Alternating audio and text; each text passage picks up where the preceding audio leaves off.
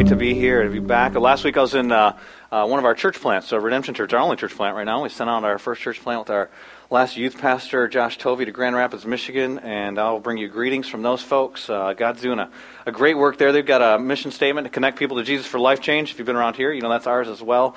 And so they're really like an extension of your ministry. You're a part of what they're doing, obviously through your prayers. I know many of you are praying for them, and then through your giving. We give a percentage of our budget to them, too, so they can do their ministry just as our plant as they're getting started. And so I wanted to bring you a greeting back from them, and then also let you know I'm excited to be here. It's great to be gathered, though, with your church family. It's fun as it is to go to another place and see what God's doing there, and He's doing the same type of thing. He's saving people. Marriages are being reconciled. He's breaking people from addictions and doing a great work there at their church. And they're going to be getting small groups started in the fall. We're doing our expo that Pastor Jason mentioned.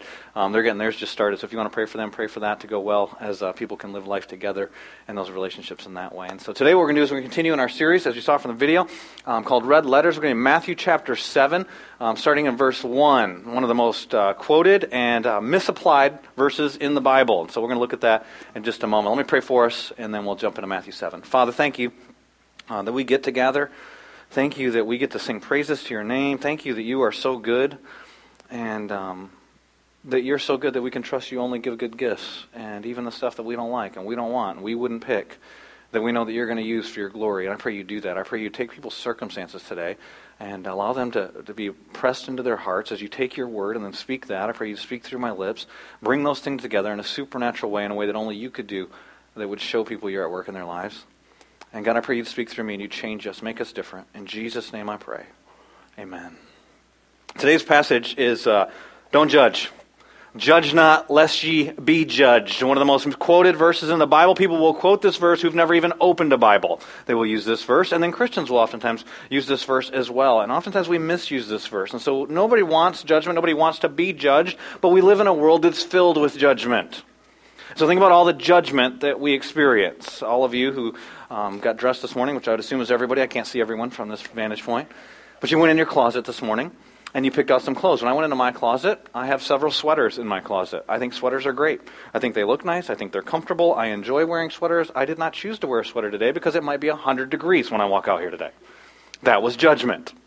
Some of you made other decisions today on your way here that were judgment-type decisions, whether they were driving decisions, whether they were which church you'd even come to. Some of you maybe are deciding what church to go to. Those are judgment decisions. Some of you have seen the guy that was surfing. It was about 3 or 4 weeks ago, I think now. I can't remember if it was South America or Australia. Did you see this guy, Matt? I think his name was Mick Fanning or Matt Fanning. I can't remember for sure. But the shark comes up on him. He has no idea at this point. Ends up hitting his rope that he's got tied to his ankle, and then comes around to the other side and knocks him. It's like he's playing with him. Knocks him off the surfboard. If you saw this on CNN or ESPN or any of the news channels, you saw this happen. And the guy starts to swim. I think I might have died of fear at that moment. But he starts to swim towards shore, and he doesn't get all the way up there. They come and get him on jet skis and whatnot. And then I saw an interview with him this week. He actually went into the ocean a week later, which I think is crazy, and he saw a shark fin, on his way out to go surfing on a jet ski. I think it's time for early retirement. He did not choose to do that. We have different ideas of judgment. My family and I, we were able to go to the beach last week, and we were in the Myrtle Beach area. I know about the shark attacks that have taken place. I know about what's been going on here in Carolina. I take that seriously. But we decided as a family we'd still go in the water. When I came back from vacation, I was in the office on Monday. I was talking to Pastor Jad. Pastor Jad's leaving for vacation after service today. He's going to the same area that I was in. And he said he had a relative actually text message him a picture of something that was in a wave that's at the beach that I was just at and that he is going to. Look at it there. That is not a shark. That is an alligator in the ocean in Myrtle Beach. If I had seen that picture, I may have made a different decision about going in the ocean. That is just weird. Now, my daughter will explain to me why it is that animal can actually go into the ocean. I don't need to know that. It's there, so I don't want to be with that thing. That's judgment. See, we live in a world filled with judgment. You expect judgment. You actually want judgment. So for a moment, imagine with me a world without any judgment. What if we actually took this verse and applied it the way that many people would like to? Don't judge me. Who are you to judge? Why are you judging? Judge not, lest you be judged. No one should judge. Imagine for a moment there's a world with no judgment, and you're a student. You're a student in college or you're a student in high school, and you write a paper and you give it to the teacher and you never hear anything back. So you go up to the teacher and you say, how did I do in that paper? And the teacher says to you, who am I to judge? I can't judge. I can't judge you. I can't judge your performance. I can't judge what you did. Who am I to judge? Not lest you be judged. Jesus said so. Or you're walking through the mall and you're carrying your purse, and somebody comes by and they grab your purse off your shoulder and they start running towards the exit doors of the mall, and you go up to a police officer and say, hey, that guy that's running right there just stole my purse. And the police officer says to you, who am I to judge? What? Judge not, lest ye be. I don't want to be judged, so I'm not going to judge him. I mean, he's stealing, whatever. You decide, everybody picks their own thing. We don't want to live in that world. We expect judgment. I had the Republican primary debates this week. Some of you may have seen that. It was great entertainment, by the way, if you did not see that. 10 guys standing on a stage, and they all give their opinions, their judgments about how the country is doing and what they would do different if they were the president, and whether everything would be better if they were the president. And then we judge them. I'm going to judge based on who do we think is worthy of our vote. And then there's political analysts that come on, and they judge them. It's kind of like sports. You watch the sports, and then the analysts come on, and whether they could do it or not, it's irrelevant. They're just there to judge. You expect coaches to judge who should be the starter. You expect referees to judge whether or not people obey the rules. You expect police to judge whether or not crime is happening or not. You expect judges to judge. In fact, it's in the name. We expect judgment everywhere. We make judgments all the time. We'll judge whether or not we think lions should be killed. I am Cecil. And that's totally fine. But if you talk about a baby, then people will pull out this verse. Who are you to judge? Why are you It's moral. You can't judge about a moral thing. But we expect judgment in all these other areas of life. But I don't want you to judge me unless you want to tell me I'm awesome. But if you have any critique, who are you to judge? And that's how most of us feel that live in this time. And so we're looking at a verse today. It says do not judge. We're talking about the commands of Jesus throughout this series in the red letters. And we're going to look at one of those commands, this command. But it's probably one of the most misapplied verses by believers and non-believers. And so oftentimes you'll see people that are doing sin, that don't want anyone to judge their sin, and say, well, Jesus said don't judge. He loves everybody. It's a half-truth. Both those things are true. They're not the whole story. When you have a half-truth and you make it the whole truth, you don't have any truth. And so we take this and we do that, but then it's also used by people, oftentimes Christians even, that want to be cowards. And they don't want to deal with sin. And it's actually an act of hatred towards other people. We don't acknowledge that. And so we want to say that it's love, and we call it a kind of a phony surface level type love, and really the reality is we don't want to confront anyone. And so we say, well, Jesus said don't judge. And then we're lazy, and we assume that's actually what God says without reading the passage and taking the time to study. That's why we're lazy, because we won't study the Scriptures and see what it actually says. And so today we're going to dive into this verse and see what it actually says. In Matthew chapter 7 and verse 1, this is a passage of Scripture. If we would get it right, it would be revolutionary for the church. And could be revolutionary for you personally. So if you have your Bible, I invite you to turn with me. Matthew chapter 7 and verse 1. If you don't have a copy of the Scripture, we give them away for free. We put them over here by the offering box. That's not like hey, you got to give a donation. The Bibles are actually free. Go ahead and grab one. They're over there if you don't have one. When we get to a building and we've got better lighting, we probably won't put all the verses up on the screen, so we want to get used to using your Bible if you don't have a Bible. But otherwise today they'll be on the screen. But Matthew chapter 7 and verse 1, the context for what's happening here, because context is always key, and it's huge in this passage. And I've said it for the 9 years that I've been teaching at this church. Almost every message I've said, I said, context. Got to look at the context. The context for what's happening in Matthew chapter 7 and verse 1 is the Sermon on the Mount, which starts in Matthew chapter 5 and verse 1. Jesus begins to preach a sermon. His disciples come in, they start listening, and one of the things he's preaching against are the Pharisees. The Pharisees are the religious leaders of the day. Now, the problem for the Pharisees is they're very self-righteous and they're very hypocritical. And so Jesus is confronting their self-righteous, hypocritical teachings. And so between chapter 5, verse 22 and 7:1, 6 times you hear Jesus say, you've heard it said, and he quotes a verse. He says, but I say to you. He's saying, let me tell you God's intent behind it. You've heard the self-righteous, hypocritical teachers teach this verse. Let me tell you God's intention behind the verse. And then in chapter 6, he starts to confront their hypocritical deeds. And so it's not just what you've heard them teach. You've seen how they live. And he confronts their hypocrisy in giving. He confronts their hypocrisy in praying. He confronts their hypocrisy in fasting. And here he's confronting the hypocrisy in judging. They're not even good at judging because they judge Jesus to be inadequate. That's the context for what Jesus is saying. And he says this. Matthew chapter 7, verse 1. In the New International Version, do not judge. King James, judge not. Or you too will be judged. For in the same way you judge others, you will be judged. Kind of you reap what you sow concept that's happening there. Those who give mercy will be given mercy. Those who are condemning, give condemnation. The measure you use will be measured to you. Now, we're all going to be judged. It's not saying, hey, if you just don't judge anyone, no one will judge you. There's a judgment day the Scripture teaches about. That's not what this passage is about. But believers and non-believers are all going to face judgment one day. It's going to be different for non-believers than it is for believers. Believers are going to be judged. They're going to come before God. And all the junk that we've done, all the stupid stuff, it's going to be, that's why you needed the blood of Christ, and it's going to glorify Christ. All the things we did by faith, we're going to be rewarded for. Non-believers, it's all bad. You will be judged. You judge without mercy. It shows you don't truly understand grace. And then it says in verse 3, Jesus, from his background as a carpenter, gives this analogy.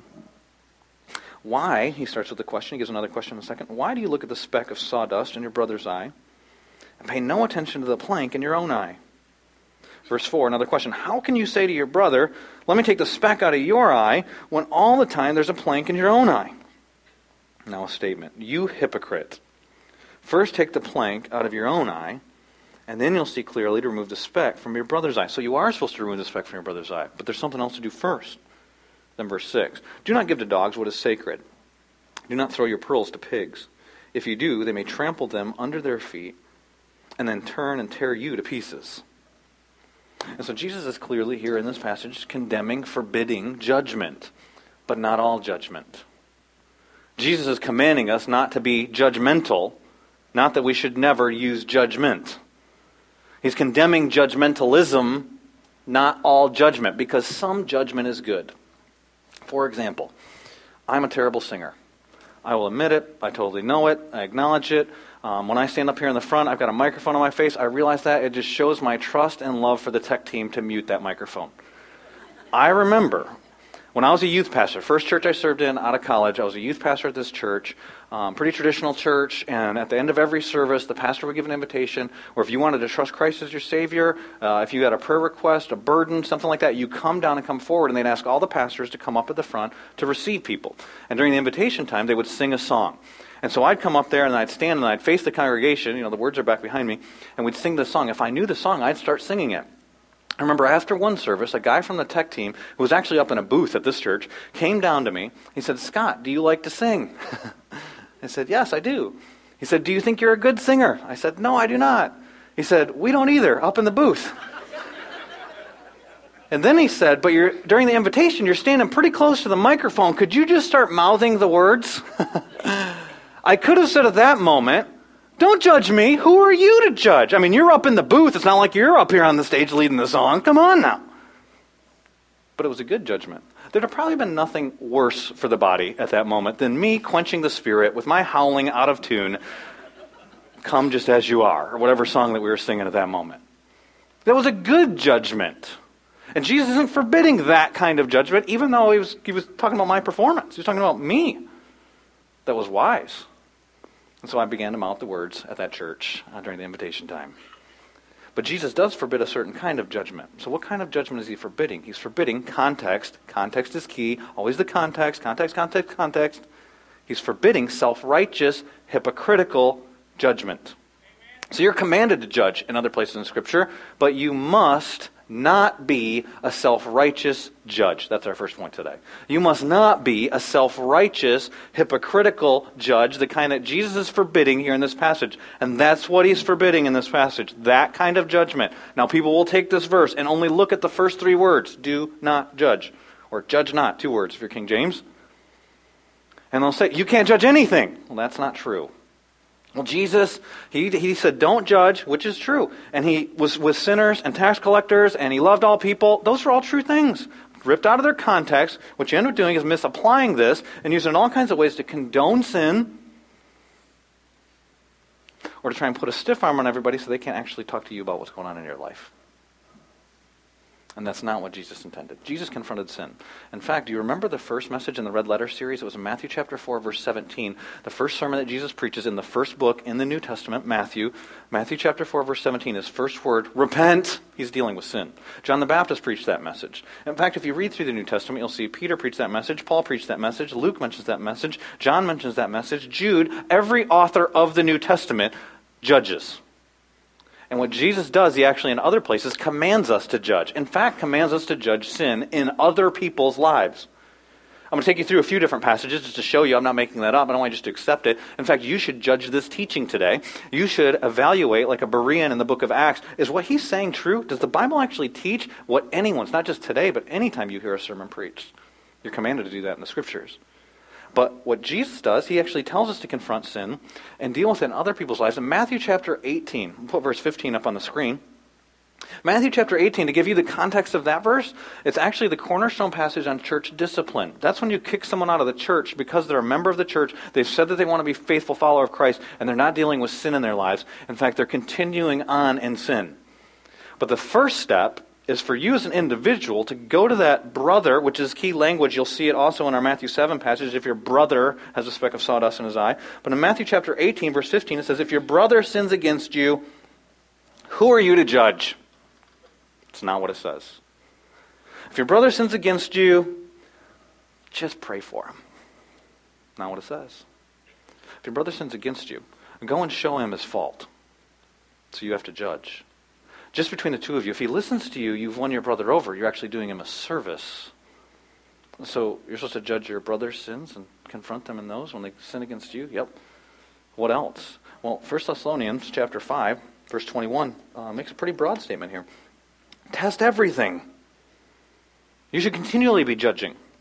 Continually be judging teaching, continually be judging circumstances, continually be judging the world around us, continually be judging your own heart, continue to ask search yourself, ask, are you of the faith? Continue to be testing everything. Hold on to the good.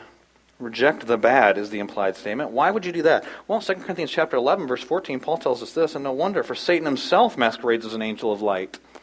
Wouldn't it have been great if Adam and Eve were a little bit more judgmental? Philippians chapter 3, Paul says this, watch out for those dogs. Paul's talking trash here. He's not talking about your cute cub. We got a dog in our house. His name's Noble. He's like a living teddy bear. He's awesome. That's not the kind of dog. They would never say bad things about Noble. That's not what they're saying here in this passage.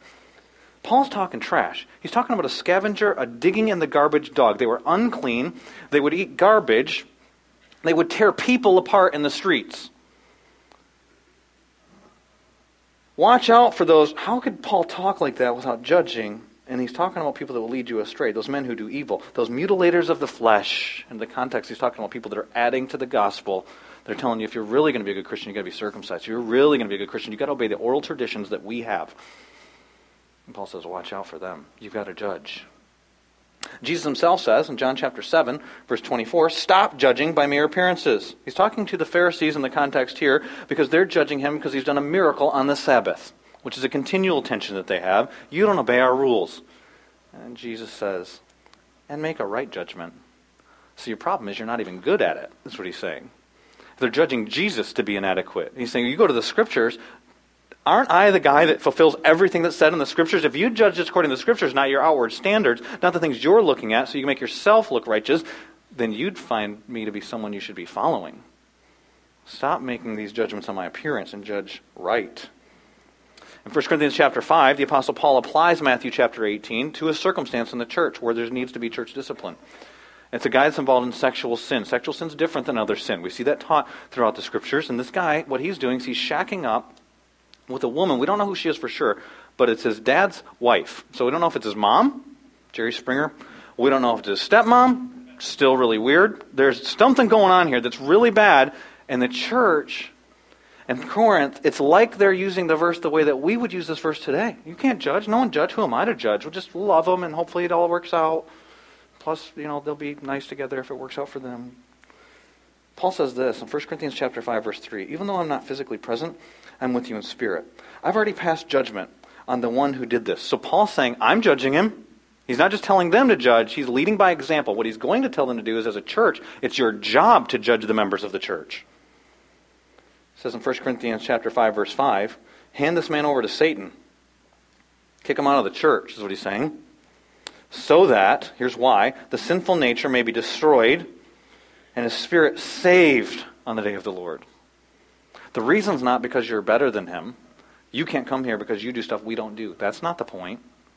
The point is, he's headed to hell, and if you keep pretending like everything's okay, it's like if you were a doctor. I read this analogy today, or this week. So if you're a doctor and you know someone has cancer, and you don't want to tell them that they have cancer because you know they're not going to like the answer, that's not called love, that's called malpractice. So you tell this guy about his sin so that hopefully he'll be saved. Let him know that he's separated from God. Let him know that he's headed for hell. And then verses 9 through 13, he tells us how to deal with people. He says, I've written you in my letter not to associate with sexually immoral people. Wait a minute. How could we deal with anyone? And then he clarifies, verse 10. Not at all meaning the people of this world. Of course, you should be hanging out with people that are sexually immoral. Of course you should be hanging out with people that are greedy. Of course you should be with swindlers and idolaters. The very example of Jesus Christ shows you should do this. In that case, you'd have to leave this world if I told you couldn't hang out with any of those people. Then he says this, but now I'm writing you must not associate with anyone who calls himself a brother. That's key. Claims to be a follower of Christ, but is sexually immoral or greedy, an idolater, a slanderer, a drunkard, or a swindler. With such a man, don't even eat. Social ostracism. Don't pretend like things are okay when they're not. Verse 12. What business is of mine to judge those outside the church, Paul says. Are you not to judge those inside? The implied answer is yes. Let God deal with the people outside the church. You are to judge those inside the church. Paul's saying this has huge implications for interpreting Matthew chapter 7 here. If you just take those first three words, go back to our passage, if you have your Bible, Matthew chapter 7, verse 1, do not judge. Well, then we could never do what he tells us to do in 1 Corinthians chapter 5. We couldn't do what Jesus tells us to do in John chapter 7. We couldn't do what Jesus tells us to do in Matthew chapter 18. Couldn't do what Paul says to do in 1 Thessalonians. It's all throughout the Bible. But if you look even right here closely at Matthew chapter 7, the next time someone misuses this verse, read the whole context of this verse. Verse 5, you got to deal with the plank in somebody's eye. After you deal with the plank in your eye, you got to deal with the sawdust. Not plank, but sawdust in somebody's eye. You're supposed to deal with it. You, hypocrite, first take the plank out of your eye. That's how you deal with it. And then you can see clearly, so you are supposed to remove the speck. Remove the speck from your brother's eye. Verse 6, Jesus says, do not give to dogs. Who are the dogs? Jesus is calling people dogs. What is sacred? Do not throw your pearls to pigs. Who are the pigs? You have to judge in order to know that. If you read a little bit further, you get to verse 16, and verse 16 says, by their fruit you will recognize them. How do you know their fruit's good or not unless you judge? You have to judge to obey the commands of Jesus. He's not forbidding all judgment. Let that sink in. He's forbidding a certain kind of judgment, self-righteous, hypocritical judgment. So what is that? Context. Chapter 6, verse 2, he calls some people hypocrites. In verse 5, he calls people hypocrites. In verse 16, he calls people hypocrites. If you have your Bibles, you can go back and look at those things. He calls people hypocrites for the way that they give. They give, it's not out of generosity of their heart, so that other people will see them giving and think well of them. He calls them hypocrites in the next one, verse 5, for prayer. It's not wrong to pray. He commands us to pray always. But he's condemning their prayer because they're praying so that people will see them pray and think well of them. They're hypocrites. In fact, verse 16, he condemns their fasting. He assumes that we'll fast as believers, as a spiritual discipline, but he says when you fast, you're doing it so that you can be seen by people and that people will think well of you. The hypocrisy is doing something for the sake of other people thinking good things about you. And he's saying, don't judge in that way. That's hypocritical, self-righteous judgment, and we do that. Think about it with my kids. My kids, I've got 4 little girls. They're great kids. I don't know for sure what their motives are, but I'm pretty confident that they're not always thinking about the well-being of their sisters when they tell me about the bad things their sisters do. And so they'll say, for instance, hey, my sister wrote on the wall with permanent marker. My sister didn't clean her room. My sister made a mess in the kitchen. My sister didn't eat her vegetables. I don't know, okay? I don't know every time what their intentions are. I know them pretty well. I'm pretty confident that usually they're not thinking to themselves, I really want my sister to get that broccoli into her system because it'll make her a stronger person. And she's not eating it, so I'm telling Dad. I think it's usually, they didn't eat their vegetables, but I did. Did you see me? You see that? Huh? Me and them? It's different. See, they're bad, I'm good. The problem is we don't grow out of that. That's oftentimes how we judge people. And so what Jesus does is he uses this ridiculous analogy. It's sarcasm. I love that Jesus teaches with sarcasm. It makes me feel better about me. In verses 3 through 5, he gives this analogy from his carpenter days. And he says, why do you look at the speck of sawdust in your brother's eye and pay no attention to the plank in your own eye? Now the plank would be a beam that would support a house in this time. The size of this plank would probably be about 40 feet long by about 5 feet wide. The sawdust, obviously, is small.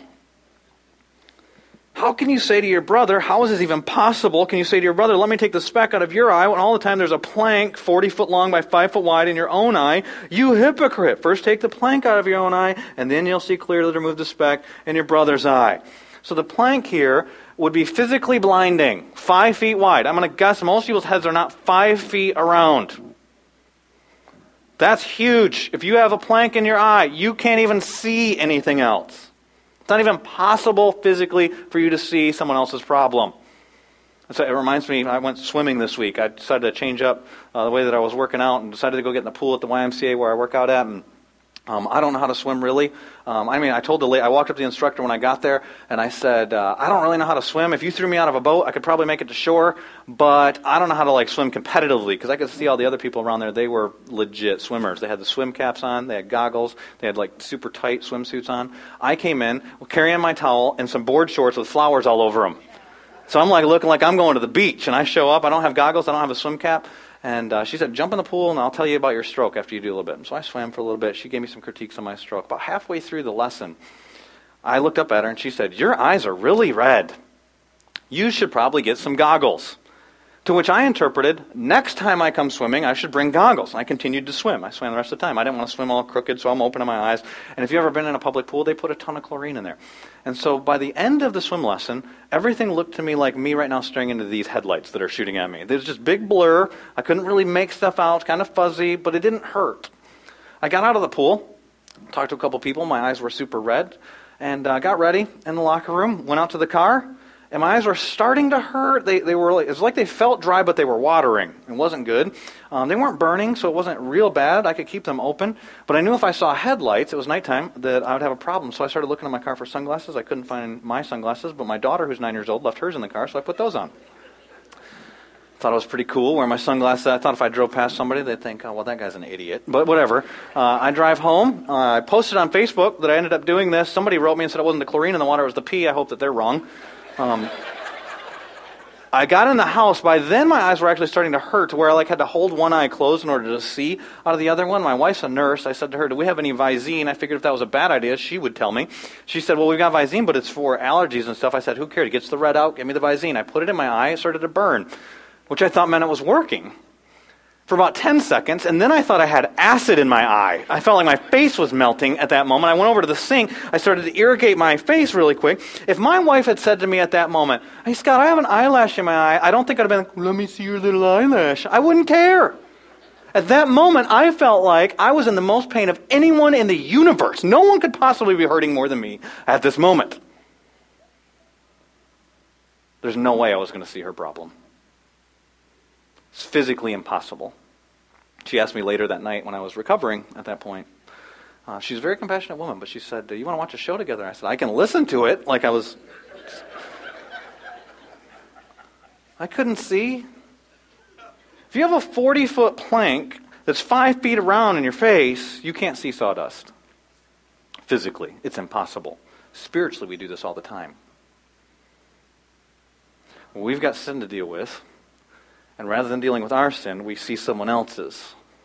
A classic example of this in the Bible is in 2 Samuel chapter 12, which you can read on your own later. But what's happening is in the life of David. David is a king. He's a man after God's own heart. He loves God.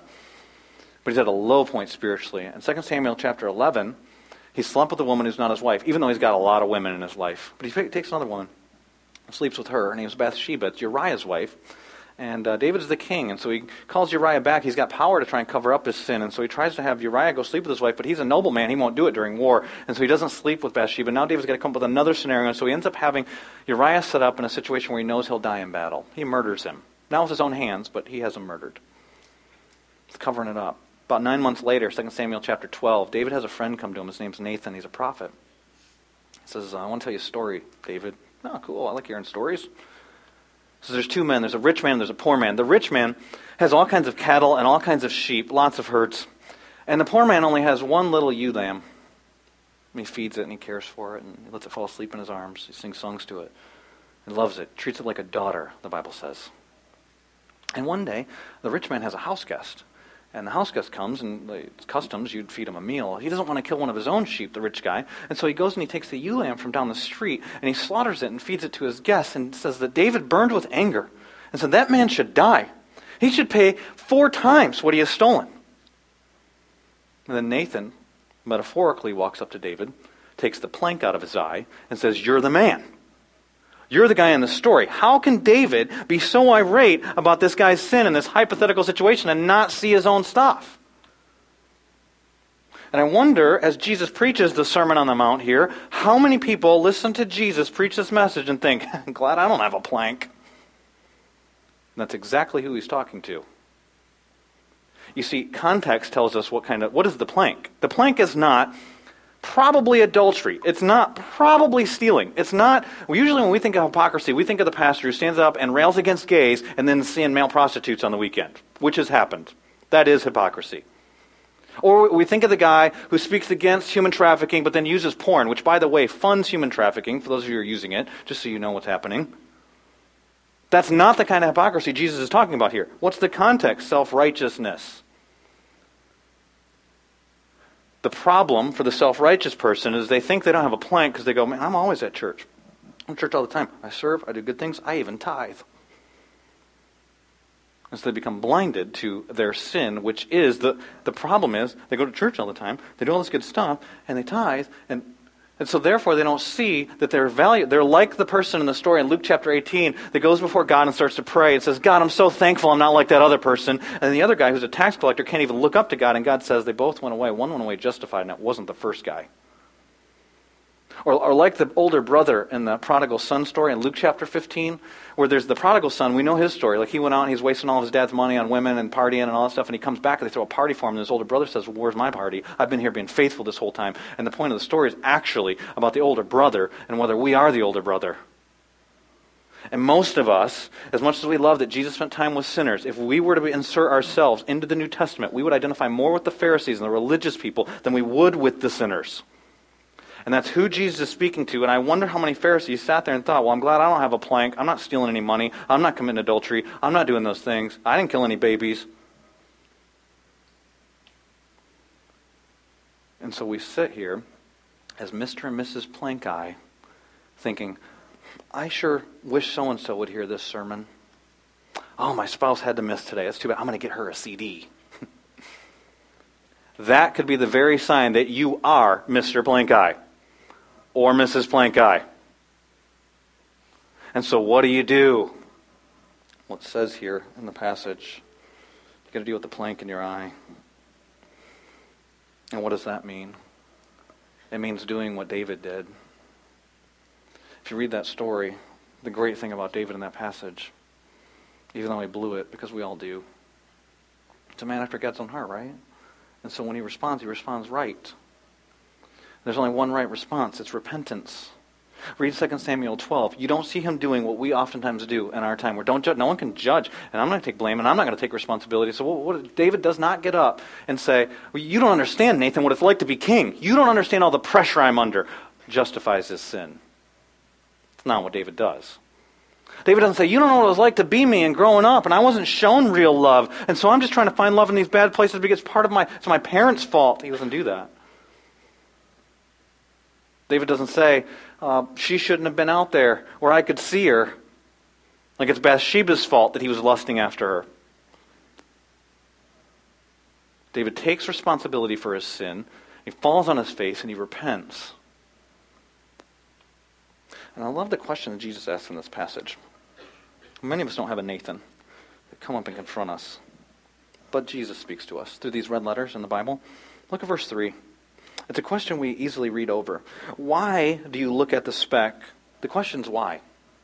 The second question is a how question. The first question is, why do you look at the speck of sawdust in your brother's eye? That's the question. And pay no attention to the plank in your own eye. Dwight Pentecost, a Bible scholar, points out an interesting fact about this passage, that both items are made of the same substance. Both items are made of the same material, sawdust and a plank. The only difference is size. Why is it that you notice someone else's pride? Is it because of the pride in your own life? Why is it that you notice someone else's anger? Why is it that you notice someone else's jealousy? Why is it that you notice someone else's self-righteousness? Is it that maybe God places that person in your life to point out what's going on in your life? Maybe you are Mr. Plank Eye, Mrs. Plank Eye. And maybe you need to repent. What does it mean to repent? Well, repent doesn't mean you feel bad about something. And you tell God, I'm sorry. That's not repentance. And somebody come up to me, we're going to take communion later today, and somebody come to me after the first service and say, well, what are the things that you're not allowed to take communion for? And what if you're sleeping around? And what if you're doing these bad things? And I said, forgiveness is immediate. When you repent, you're ready then. When you repent is it's not playing games. God, I know I shouldn't be doing this. I plan to still keep doing it, but I know I shouldn't, so I'm sorry. Let me please take communion. No, repentance is, I'm going to stop, and I'm turning to you. And at that moment, you're reconciled to God. Repentance is when God places his finger on your heart about the thing that you feel guilty about, and the Spirit's poking you, the Spirit's doing what Nathan said, you're the man. That's when you turn to him. And when you do that, when the plank's removed, then you're ready to judge. Because you judge with a compassion, not a condemnation. So you must not judge with hypocrisy to make yourself look good. You must not judge with self-righteousness, still having a plank in your own eye. But you are to judge. Jesus makes that clear even in this very passage in verse 6 and in verse 5. And so the second point today is that you must judge with compassion, not condemnation. It's only God's role to judge with condemnation, and there will be people that are condemned. That's only God's role. We don't know the secrets of the heart. We don't know the motives. We are not in a position to do that. God is the all-knowing, righteous, and glorious judge who knows who to put where. But we judge with compassion because we've been forgiven. He's speaking to believers. He's talking about believers, talking about other believers' sins, brothers. Why do you look at the speck of sawdust in your brother's eye and pay no attention to the plank in your own eye? He's talking about people that have been forgiven. How can you say to your brother, let me take the speck out of your eye, when all the time there's a plank in your own eye? But then verse 5, notice the eye procedure. The order of events is key. It says, you hypocrite, because you've been doing it this way. Here's what you do. Here's the solution. First, that's a key word. So if you write in your Bible, you might underline that. First, take the plank out of your own eye. And then, second part of the procedure, you will see clearly to remove the speck from your brother's eye. So you're supposed to remove the speck. You don't just let your brother continue on in sin. That leads to death. It's separation from God. Don't do that. But the way you deal with it is by dealing with your plank first. Once the plank's removed, guess what happens? You're a transformed person. Now you can deal with other people's sins, which is something we're commanded to do in the Bible. Shared with you some other verses earlier. James chapter 5 and verse 20 talks about this and what a loving act it is to deal with someone's sins. It says, remember this, whoever turns a sinner from the error of his way will save him from death and cover a multitude of sins. In Galatians chapter 6, we see what a gentle procedure this is, dealing with someone else's sins. In Galatians chapter 6 and verse 1, it says, brothers, if someone is caught in a sin, you who are spiritual, have had the plank removed, restore him gently. We oftentimes read over that because we come with judgmentalism and based on pride. What judgmentalism reveals is pride. The gentleness reveals a humility. Hey, I'm coming to you as someone who's been forgiven. I know where you're at. I know where you're headed. I don't want you doing that. For your sake. It doesn't have anything to do with me. Gently. But watch yourself. This is an important procedure. Are you also maybe tempted? Tempted to do their sin? Tempted to pride? Tempted to self-righteousness? Be careful. But once the plank's removed, now you're ready, because now you should be transformed into a person of compassion. One of my favorite stories in the New Testament, I've told it oftentimes in the history of our church. Luke chapter 7, there's a woman who comes in. She's got a terrible reputation, lots of sin in her life. And she comes in while two religious guys, Jesus and a Pharisee, are having a dinner. And she comes in, she starts to wash Jesus' feet. And the guy who's the host thinks to himself, Jesus, if he knew who she was, I wouldn't even let this woman touch his feet. Jesus reads this guy's mind. That'll mess you up. Says, you thought to yourself, I did. Whoa! If I'm Simon, I'm thinking, what's happening here? And then Jesus tells a story about forgiveness, and he turns to the woman, tells her she's forgiven, tells her that she loves much because she's been forgiven much. The point of the story is for Simon, who thinks he's been forgiven little. The reality is, the forgiveness has been offered to him, and he hasn't received any of it. But can you imagine this woman who's been told she's been forgiven much, if the next part of Luke chapter 7, which you don't know what happens to her after that, but if the next part of Luke had told us that she went out and then she wouldn't forgive other people, what would you think? Like, how is that even possible? Well, Jesus tells a story like that. It's a made-up story, as if no one could ever actually do this. In Matthew chapter 18, he's teaching Peter a lesson about forgiveness, that you should forgive unlimited because you've been forgiven so much. And so he tells the story about a guy who owes a bunch of money to the king. It's 10,000 talents. Talent is a huge amount of money. To put in perspective, Herod made about 900 talents a year. And Herod was loaded. And this guy owed the king 10,000 talents. Let me put today's terms on it. He owed the national debt, which keeps going up, like $1 million as I stand here and talk, right? He owed that much as an individual. You could never repay that. He goes before the king, and the king wants him to pay the money back. He says, sell the guy's family, sell his kids, sell him, throw him in jail until he can pay back. He'll never be able to pay back is the point of what's happening in Jesus' story. The guy starts to beg, just give me some more time, I'll pay you back. You could never do it. It's ridiculous, even the request. And the king says, you're forgiven. It's significant what doesn't happen next. He doesn't cry out in gratitude. He doesn't say thank you. He's not weeping and overwhelmed with the grace he's just received. Instead, he leaves. He goes out into the street. He bumps into a guy who owes him 100 denarii, which would be 100 days' wages. A lot of money. Nothing compared to 10,000 talents. He grabs the guy by the throat, has him thrown in jail. Matthew chapter 18 says how people responded when they saw this guy do this. It says when the other servants saw what had happened, they were greatly distressed. They went and told their master, that king, everything that had happened.